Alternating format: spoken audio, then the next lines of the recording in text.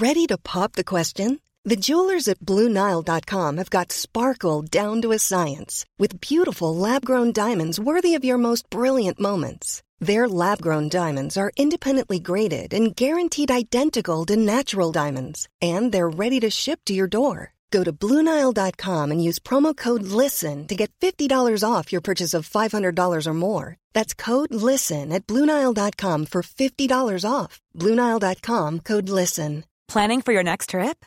Elevate your travel style with Quince. Quince has all the jet-setting essentials you'll want for your next getaway, like European linen, premium luggage options, buttery soft Italian leather bags, and so much more. And is all priced at 50 to 80% less than similar brands.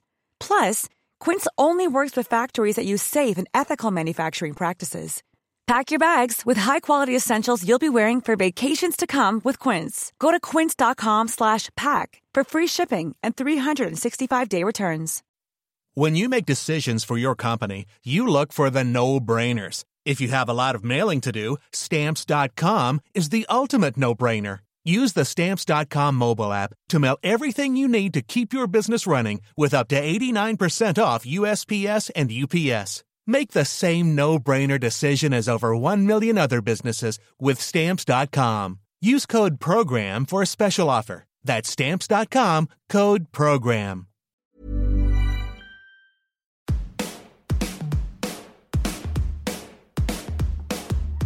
Hello and welcome to The Shift, the podcast that aims to tell the no-holds-barred truth about being a woman post-40. Created and hosted by me, writer and broadcaster Sam Baker. My guest today is the best-selling author Curtis Sittenfeld. I first came across Curtis when both of our debut novels were named Ones to Watch by Time magazine. They turned out to be right about one of us, but it wasn't me. Anyway, since that first novel, Prep, hit the big time, Curtis has written 6 more novels and 2 short story collections. The most famous of which is the transatlantic bestseller American Wife, a fictionalised look at the life of Laura Bush, wife of George W. Bush, that ponders the question of whether she would have voted for him. Her latest novel, Romantic Comedy, is a total departure and absolutely the tonic we need right now. It asks, pertinently, so how come hot, accomplished women persistently marry average blokes? But it doesn't seem to work the other way around. And what would happen if it did? It's not surprising to me that stunningly beautiful, successful women are apparently happy to date funny men. In some ways, the surprising part that's also unsurprising is that super successful men don't tend to seem to seek out funny but ordinary women. Curtis joined me from her home in a very snowy Minneapolis to talk about how men constantly punch above their weight, why rom-coms are having a comeback, and how she found her funny. We also discussed writing out your emotions, why old is not a synonym for bad, and how weird shit has happened to almost everyone by the time they reach their 40s. When we last saw each other, I knew I was moving to Minnesota, but I lived in St. Louis, Missouri. 5 years ago, you interviewed me in that tiny hotel room. Yeah. You know, being interviewed in like such a small space, I think like our knees were touching or something. Yeah. Oh, everybody thinks it's so glamorous, don't they? But I've done interviews on ironing boards in hotel rooms. It's like, yeah, I think people think everything's a junket. Everything's all kind of glamour and... Yeah, it's not. So how is life? How is everything with you? I mean, good overall. Obviously, it's been, you know, kind of a crazy few years, but, you know, I'm very much looking forward to my book publication. And this sounds like very self-evident, but it turns out it's fun to write a fun book. Who knew? Yeah. It really felt like it exudes fun on every single page. So tell us a little bit about the premise of Romantic Comedy. And it's like literally is what it says on the tin. So it's quite a departure for you. Okay, so I mean, I can go back as far or as, you know, short as you prefer. But when Rodham came out in the spring of 2020, which of course, you know, none of us could have anticipated that there would be a pandemic, people would say to me, well, what do you want to write? Or what are you going to write for your next book? And I would say I want it to be short and fun. And then I started working on a novel in the summer of 2020, worked on it for about maybe 7 or 8 months, and realized it was neither short nor fun.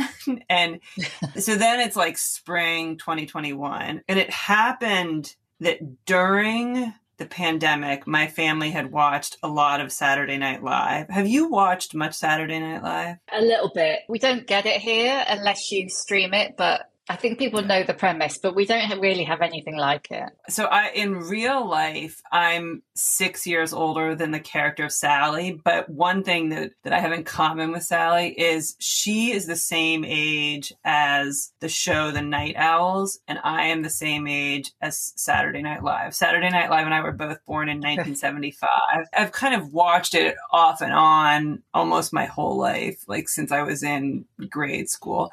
When, of course, I didn't understand most of it, but I knew it was a little naughty and intriguing. So anyway, so I introduced my own kids to it. I think they also found it naughty and intriguing early on in the pandemic. We watched a lot, and I noticed this phenomenon, which other people have noticed, where male writers for the show and cast members who are talented, definitely talented, but, relatively ordinary looking, end up dating and in some cases marrying female celebrities, actresses or musical guests who come on the show, who are sort of, goddesses, where they're like gorgeous, super famous celebrities at the top of their game. And so it feels like there's a little bit of a status imbalance, which we can go much more into that if you want to. But I thought, I thought someone should write a screenplay for a romantic comedy about a female writer for a show like this, a sketch comedy show, who thinks that the reverse would never happen for a sort of talented but ordinary female writer would never have a romance with a transcendently famous, gorgeous male celebrity. And then it happens. So I had that thought. And then, probably, I'm trying to think of reconstruct the timing of this. Probably a year passed. And then I thought the someone who should write that should be me. And it should be screenplay. It should be a novel, basically, because I don't really know how to write a screenplay. So then I did. And it also, I actually anticipated, this makes me sound very foolish, I anticipated that this book would be 90 pages, not 300. So I thought it's definitely going to be fun. And what was I thinking? Didn't you start out thinking Rodden was going to be super short and then write like 500 or something? I know, hope springs eternal. Because I thought it has 3 sections and each section will be 30 pages, which it does have 3 sections. I was half right. The thing that was such a great decision about writing this book was that I like doing research for fiction. And the research that I did was listening to comedians interview each other on podcasts and reading memoirs by people who've been on Saturday Night Live. So it was just this total escapist delight. So you basically read memoirs by Tina Fey and Amy Poehler and called it work. Well, the funny thing is, those specific people, I had already read their memoirs for pleasure years before. And I did, of course, look at them again. Because so many people who've been on Saturday Night Live are also writers and, often write their own material. There's I'm looking up at my bookshelf. Let's see. I probably read Tracy Morgan. I don't know if these names are familiar to you. Rachel Dratch, Molly Shannon, Jay Moore, Colin Jost.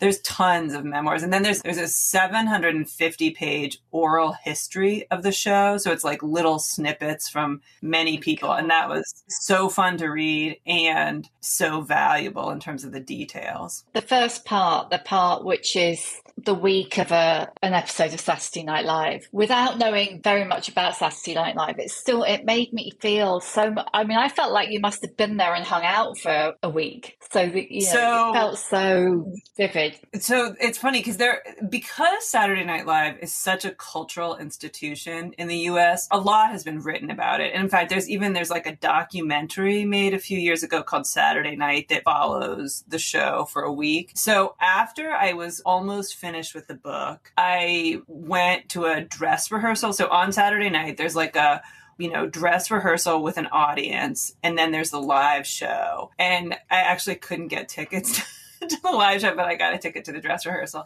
And I interviewed people who've worked there. So I didn't get to go backstage. I wasn't in the nooks and crannies of the studio. I was a member of the studio audience.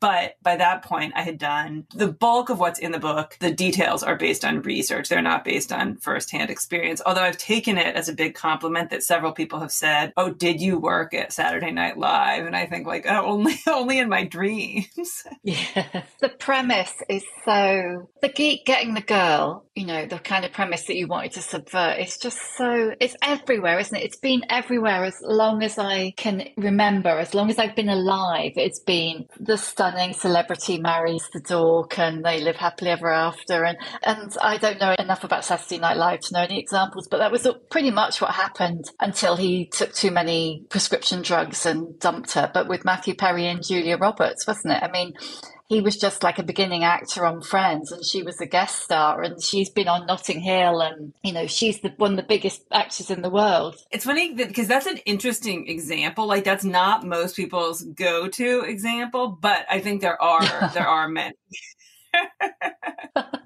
Well, I don't know. Well, he's a big celebrity now, but he wasn't then. Yeah. I don't know. But yeah, I know what you mean. But that kind of, you know, basically every rom-com ever is predicated on the geek getting the girl, isn't it? And it's like, just doesn't happen the other way. And it really doesn't happen the other way when the girl is 40. Ha! Or nearly. Which I have to say, I mean, again, I thought like 40's young.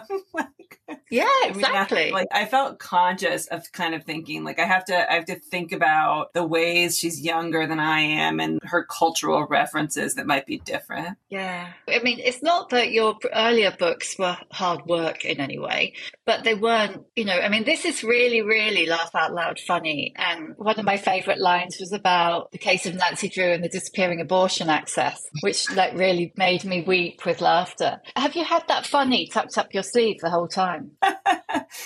Well, okay. So one, I feel like actually, this is an interesting question to answer because obviously humor is very subjective. I think that in general, I think my books are humorous or funny for books where the primary goal is not to be humorous or funny. Like if you handed this to somebody and said, it is just hilarious, I feel like the person might start reading and be like, like sort of, you know, like their expectations might be too high.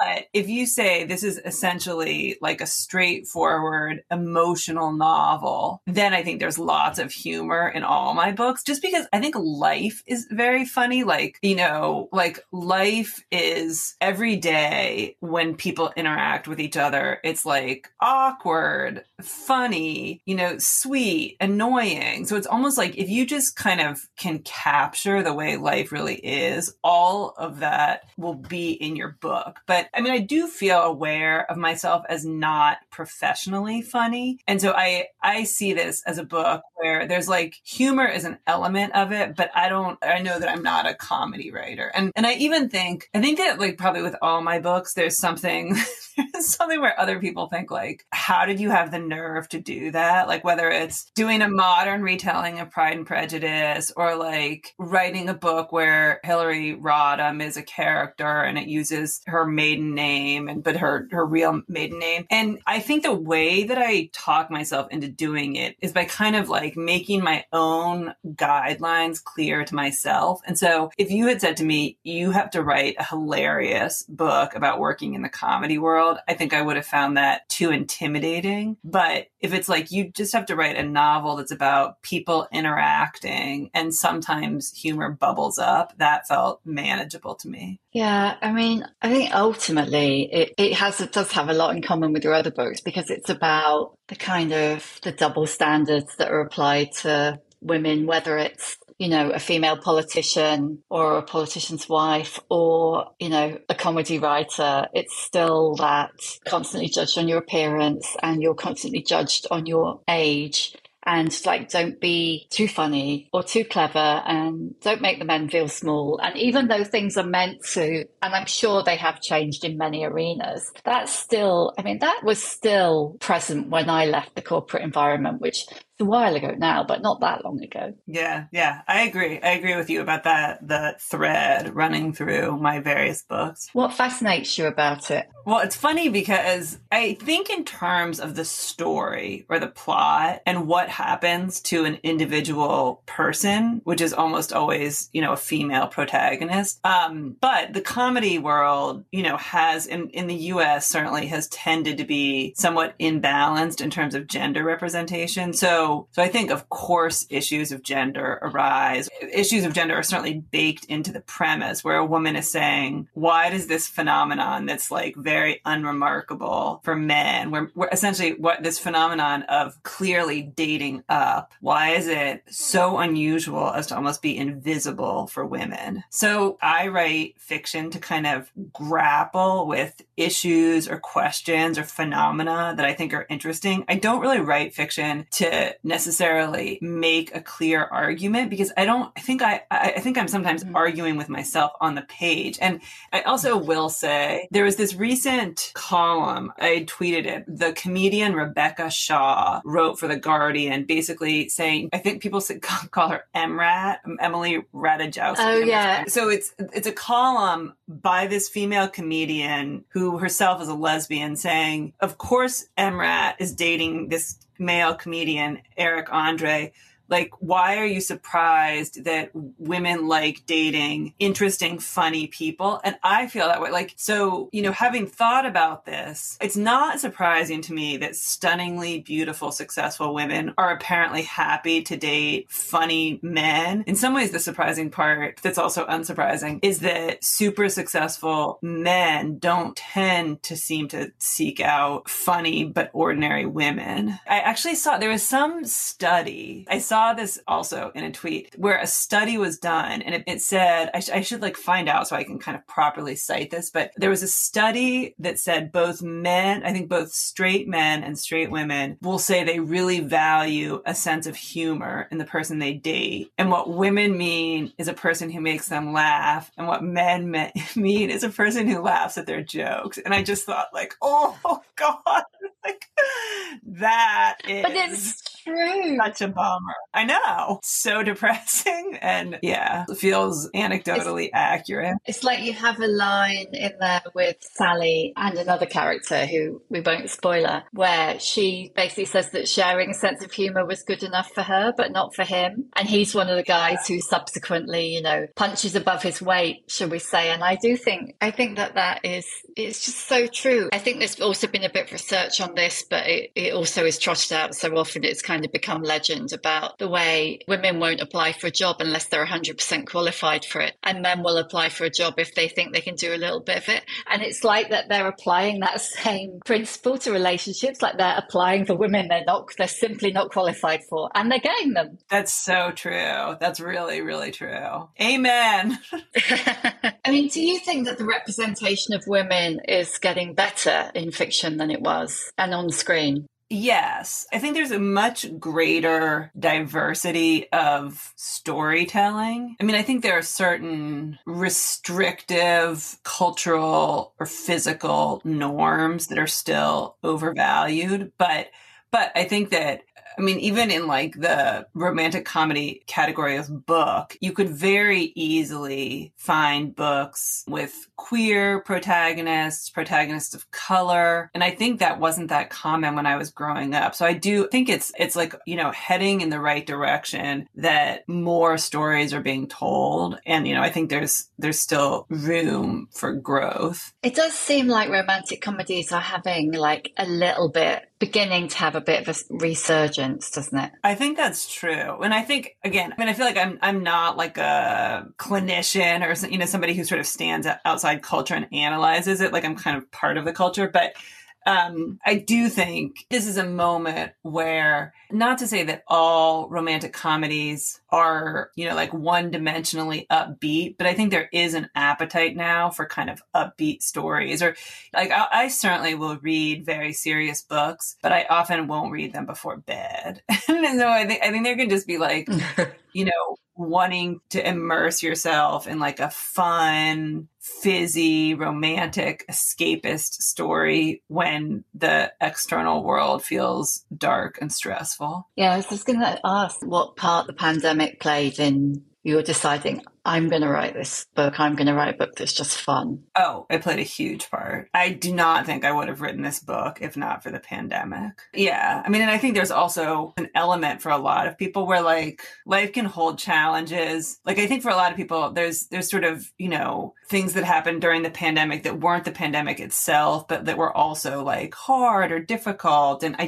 definitely feel like I made a very deliberate choice. I mean, given that I was writing this other book, and I just thought it's not sufficiently escapist for me as a writer. I mean, I definitely wrote the book that I wanted to read. And something that's interesting about this book, partly I think this had to do with rates of COVID, but I wrote this more quickly than any book that I've written. But it was during a year when I like almost completely didn't travel. It was from, you know, sort of like summer 2021 to summer 2022 when I was not socializing very much. And I think I went on one trip during that time.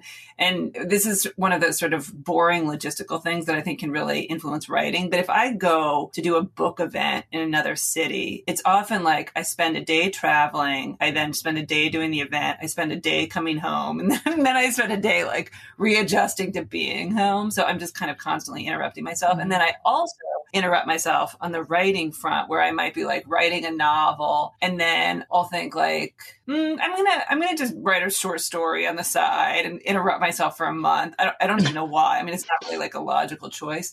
And I just felt like I lived inside the world of romantic comedy for a year. Like I didn't, and I think it partly was, again, that it was like so fun to listen to comedians interviewing each other. And I mean, a lot of comedians, you know, have had dark things happen to them or their comedy has come from pain. So it's not like it's 100% like upbeat or, you know, if you hear a comedian be interviewed, often they'll talk about their life challenges. But just like on the whole, it was such a pleasure to exist in the world of romantic comedy. I think from a writer perspective, that's really interesting because as a writer now, you're expected to do tons of events, be kind of pretty much on call for quite a long period of time before and after your book is published, to have a social media presence and to keep that social media presence going the whole time. You obviously can't just like pop up just before the book's published and then pop off again. And those things are just like, they're not conducive to producing 100,000 words by the end of the year. They're just not.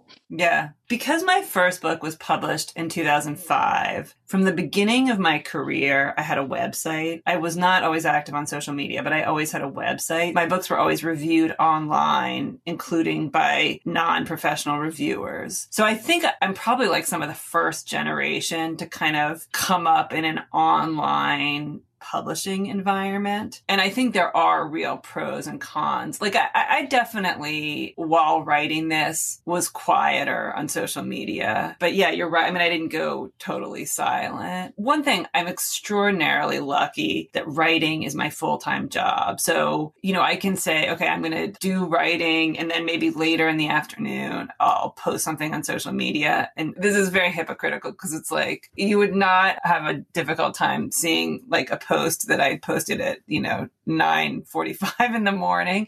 But I think I can divide the day that way so it doesn't take over my brain first thing in the morning.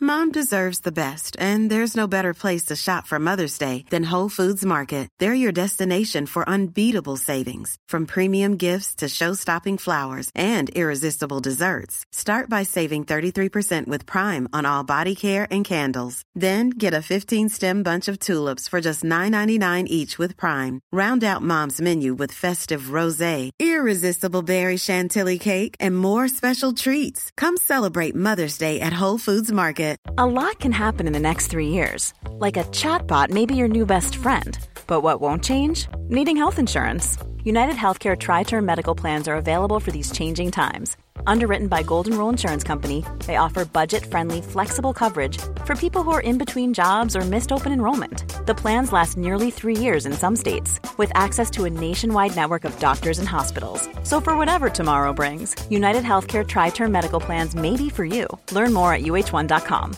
Mother's Day is around the corner. Find the perfect gift for the mom in your life with a stunning piece of jewelry from Blue Nile. From timeless pearls to dazzling gemstones, Blue Nile has something she'll adore. Need it fast? Most items can ship overnight. Plus, enjoy guaranteed free shipping and returns. Don't miss our special Mother's Day deals. Save big on the season's most beautiful trends. For a limited time, get up to 50% off by going to BlueNile.com.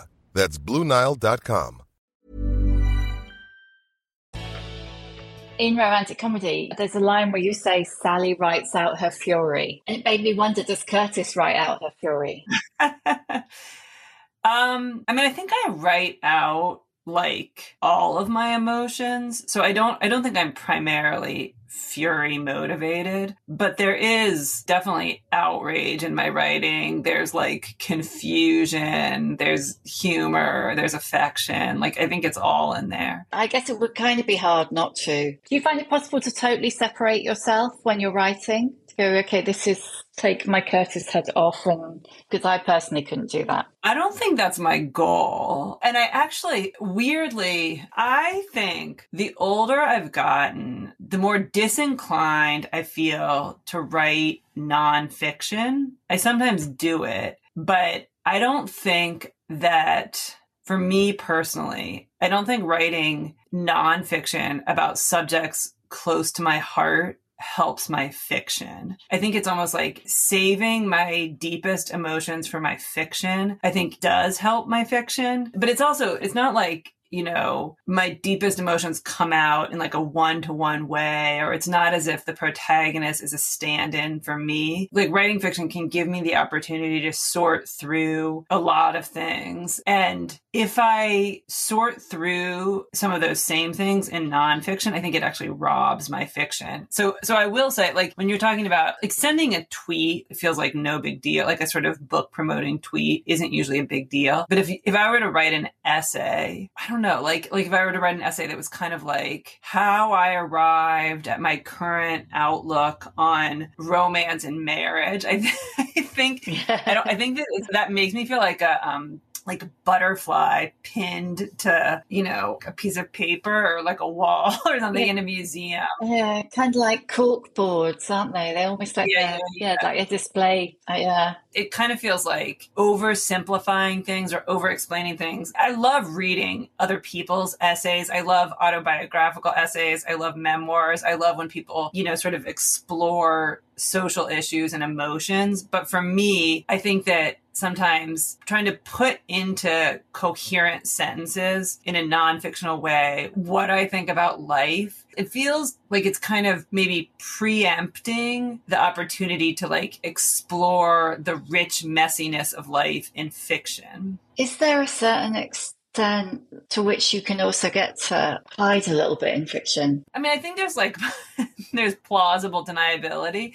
Like, you know, I don't know. Like, in some ways, something that's kind of amusing to me about fiction is, even if I said to you, this is all made up, you know, none of these characters are real, none of these conversations happened. Like, I can't hide the fact that I thought that this topic was interesting enough to spend a year or two of my life on, you know, so it's almost like if somebody writes a novel that has lots of astronomy in it, obviously they consider astronomy interesting. So it's like the fact that I keep writing about sort of neurotic middle-aged women, like obviously I find neurotic middle-aged women interesting. Like I think fiction writers are often kind of hiding in plain sight. As you've got older, how do you feel like your sensibility has changed, if at all?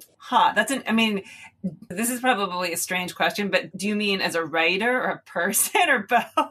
Because I suppose I would assume that your personal sensibility would affect your writing. So, for instance, where Sally is in the book is that she is coming up to 40 and she's thinking, I've been here 10 years, what next? which I think like pretty much any woman in the vicinity of 40, give or take late 30s through 50 is either thinking that or been through that kind of people coming up behind me who probably think that I'm not funny or clever or relevant, which kind of makes me feel like that a bit. Like, what next? What next for me, for instance? I mean, I think that probably one of the biggest gifts of getting older is, you're able to have some perspective and things don't feel like the end of the world so much. I guess this is sort of a relief and a disappointment that maybe it doesn't feel like things feel less dramatic in good and bad ways. So for instance, I wouldn't think if I got some great review or some terrible review, it doesn't really make a difference.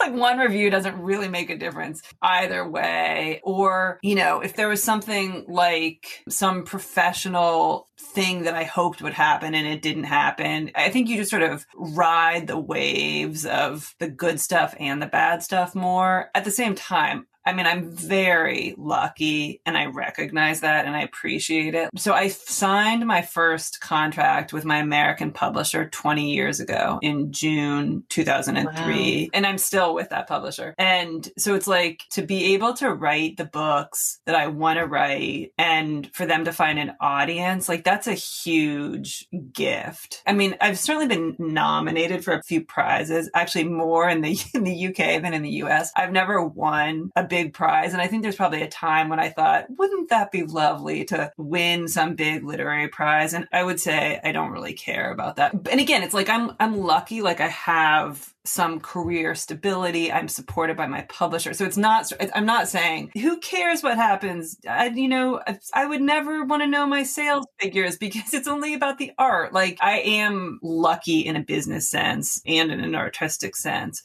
But, I think like if somebody says, oh, this book brought me so much pleasure to read, or like I stayed up 2 hours past my usual bedtime, like I think, oh my God, that's so lovely. Like that is the essential kind of great gift of being a writer, that you can kind of feel like, oh my God, I made this thing that like brought pleasure into someone else's life, especially potentially at a time when like maybe things feel dark globally or personally for people.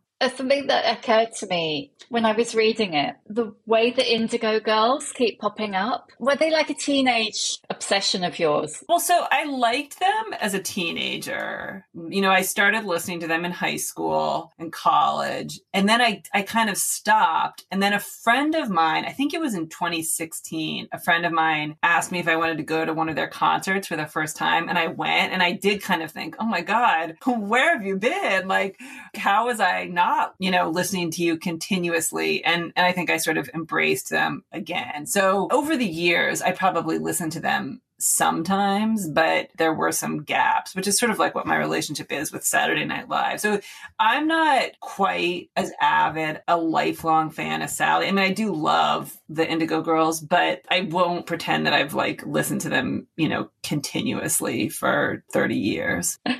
So have you sold the film rights? Yes. I don't know if I'm allowed to talk about it, but yes. Not surprised. Are you going to have a go at the screenplay? No.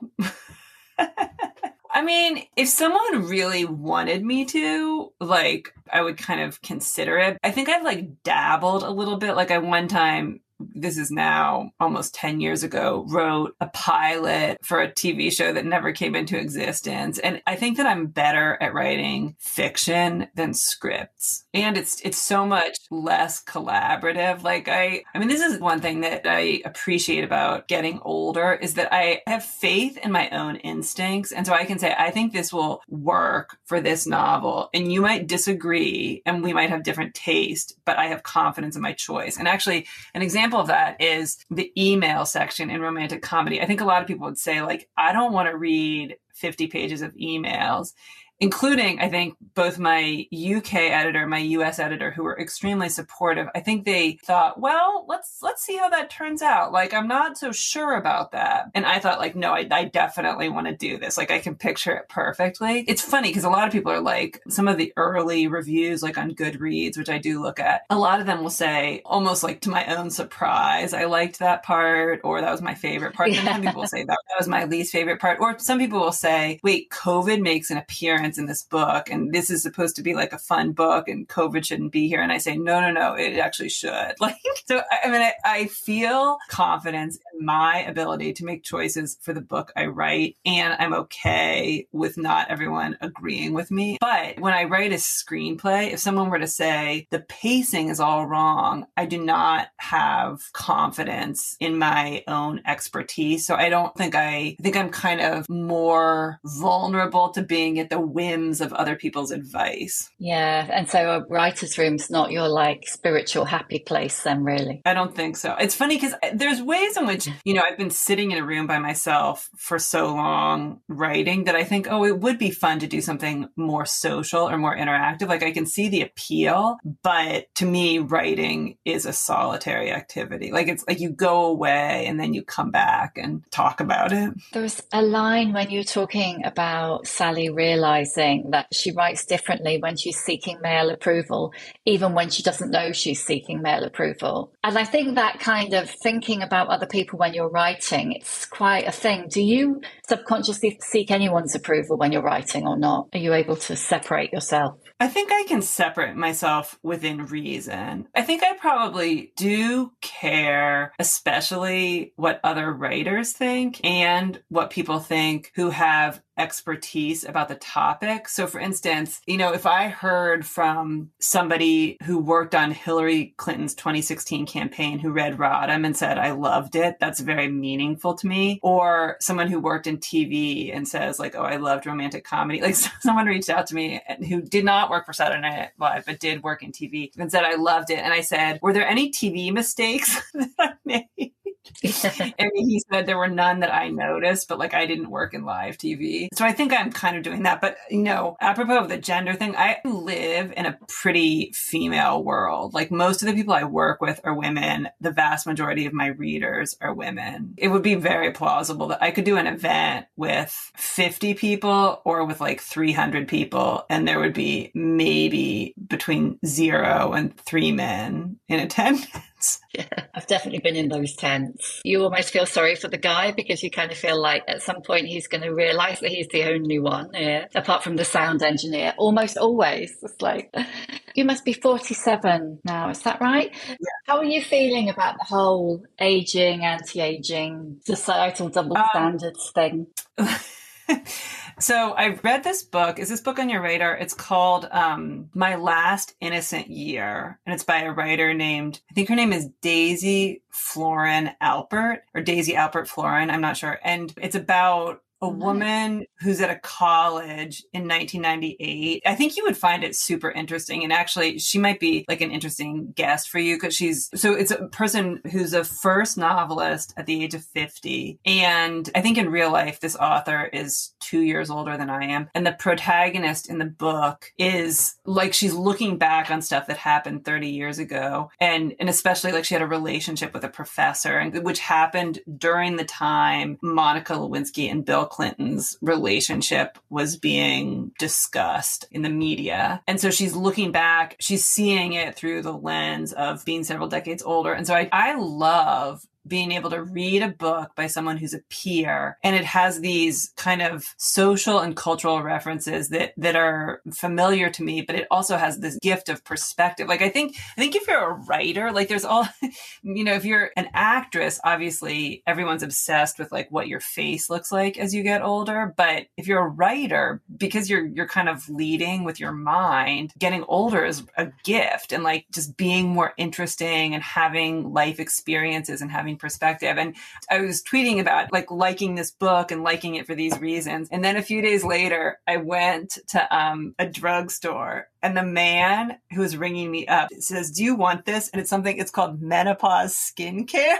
And I was thinking, it's like number 7, yeah. And it says it makes dull skin looks more radiant. And I thought to myself, like I started laughing when he offered it to me. I mean, something that I find kind of like to be a bummer is that I think a lot of women will reflexively say, this makes me look old. I mean, I hear myself say this, and I actually try not to. This makes me look old, or I feel so old, as if old is a synonym for bad. Like it's a privilege to get older. Like it's, from like a health perspective and everything else. So I thought it was humorous that this person, like, I'm supposed to be insulted that he looked at me and was like, I'll give you this menopause. I reject the idea that getting older is like bad or shameful. It's fun. It's so fun to like be in your late 40s and have, friends in like your 40s or 50s or 60s and have like super interesting conversations with them and like super honest conversations. And weird shit has happened to everyone by the time you're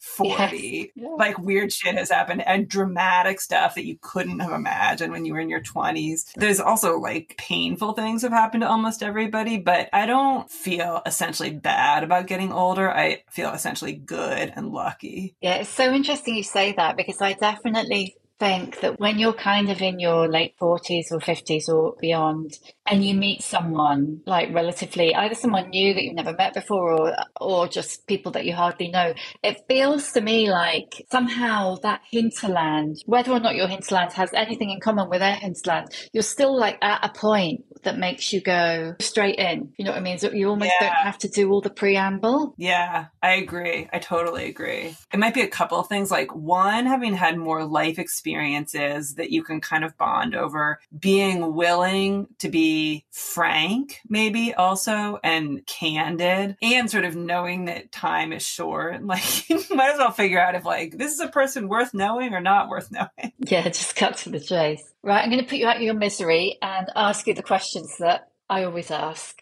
Yeah, this has been a joy. I feel like we would be friends if we met each other in some random situation where we were not knee to knee in a hotel room. I choose to think that we would be friends. I would tell you my real secrets instead of my fake interview secrets. Right, I'm going to make that happen. Okay, what's your emotional age? I think my emotional age and my age are the same. I'm going to say 47. Why is that? Well, I don't feel far older or younger, so it's sort of a default. I don't look in the mirror and feel shocked, like to not see a 20-year-old looking back at me. I think some people describe that, but I do not feel that way. Give us a book recommendation. A book recommendation is I just finished The Hero of This Book by Elizabeth McCracken. Is that book on your radar? Yeah, it's just come out here. It's on my pile, but it's never yet made it to the top. It's really delightful. It's a 170-page book. The main character is wandering around London thinking about her mother who recently died. And it's a little confusing because it's called a novel, but it feels like it's a memoir. It's like really charming. I loved it and was totally charmed by it.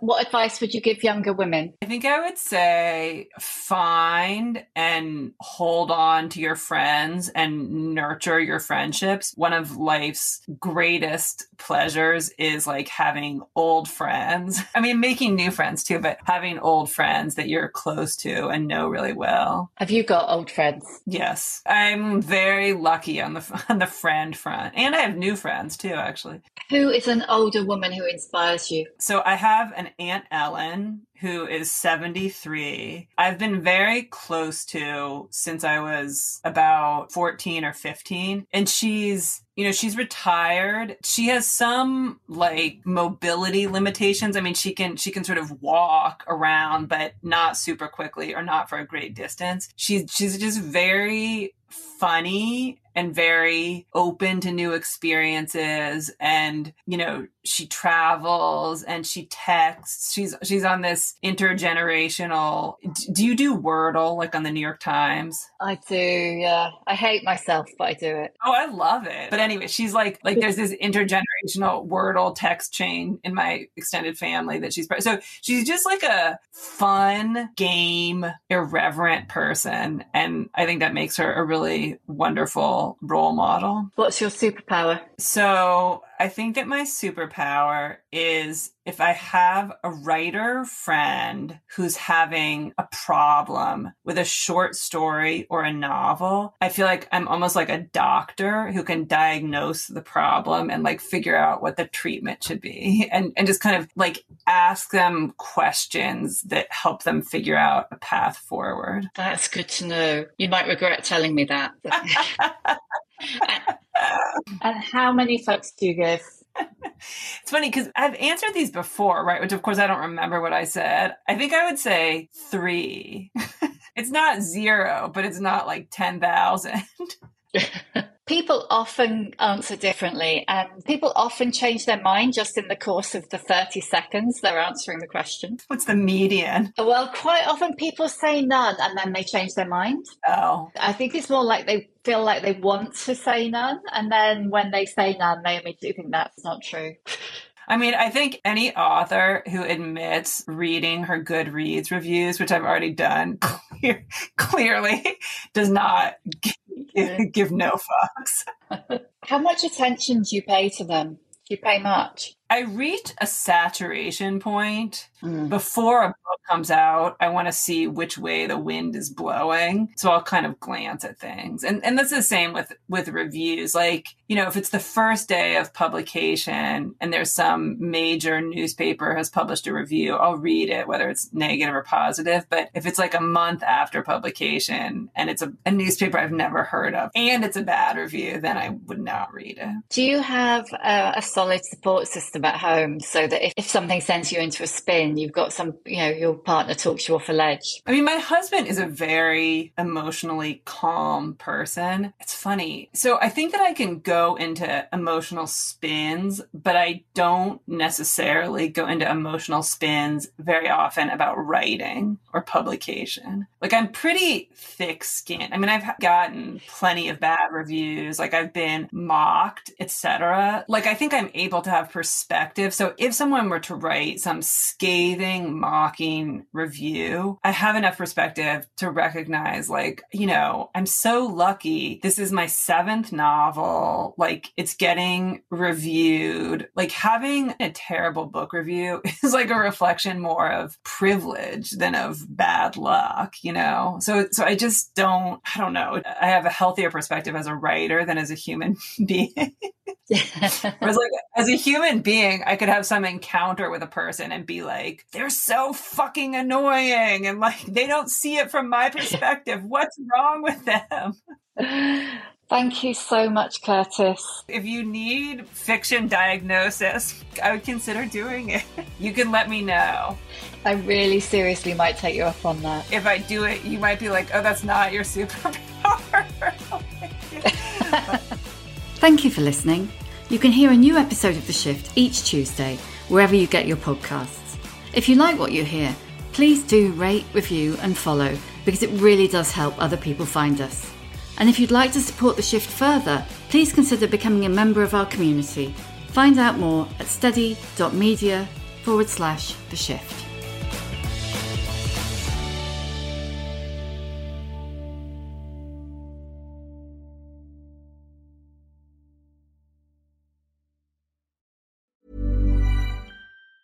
Mom deserves the best, and there's no better place to shop for Mother's Day than Whole Foods Market. They're your destination for unbeatable savings, from premium gifts to show-stopping flowers and irresistible desserts. Start by saving 33% with Prime on all body care and candles. Then get a 15-stem bunch of tulips for just $9.99 each with Prime. Round out Mom's menu with festive rosé, irresistible berry chantilly cake, and more special treats. Come celebrate Mother's Day at Whole Foods Market. it. Want flexibility? Take yoga. Want flexibility with your health insurance? Check out United Healthcare Insurance Plans. Underwritten by Golden Rule Insurance Company, they offer flexible, budget-friendly medical, dental, and vision coverage that may be right for you. More at uh1.com. Planning for your next trip? Elevate your travel style with Quince. Quince has all the jet-setting essentials you'll want for your next getaway, like European linen, premium luggage options, buttery soft Italian leather bags, and so much more. And it's all priced at 50 to 80% less than similar brands. Plus, Quince only works with factories that use safe and ethical manufacturing practices. Pack your bags with high-quality essentials you'll be wearing for vacations to come with Quince. Go to quince.com/trip for free shipping and 365-day returns.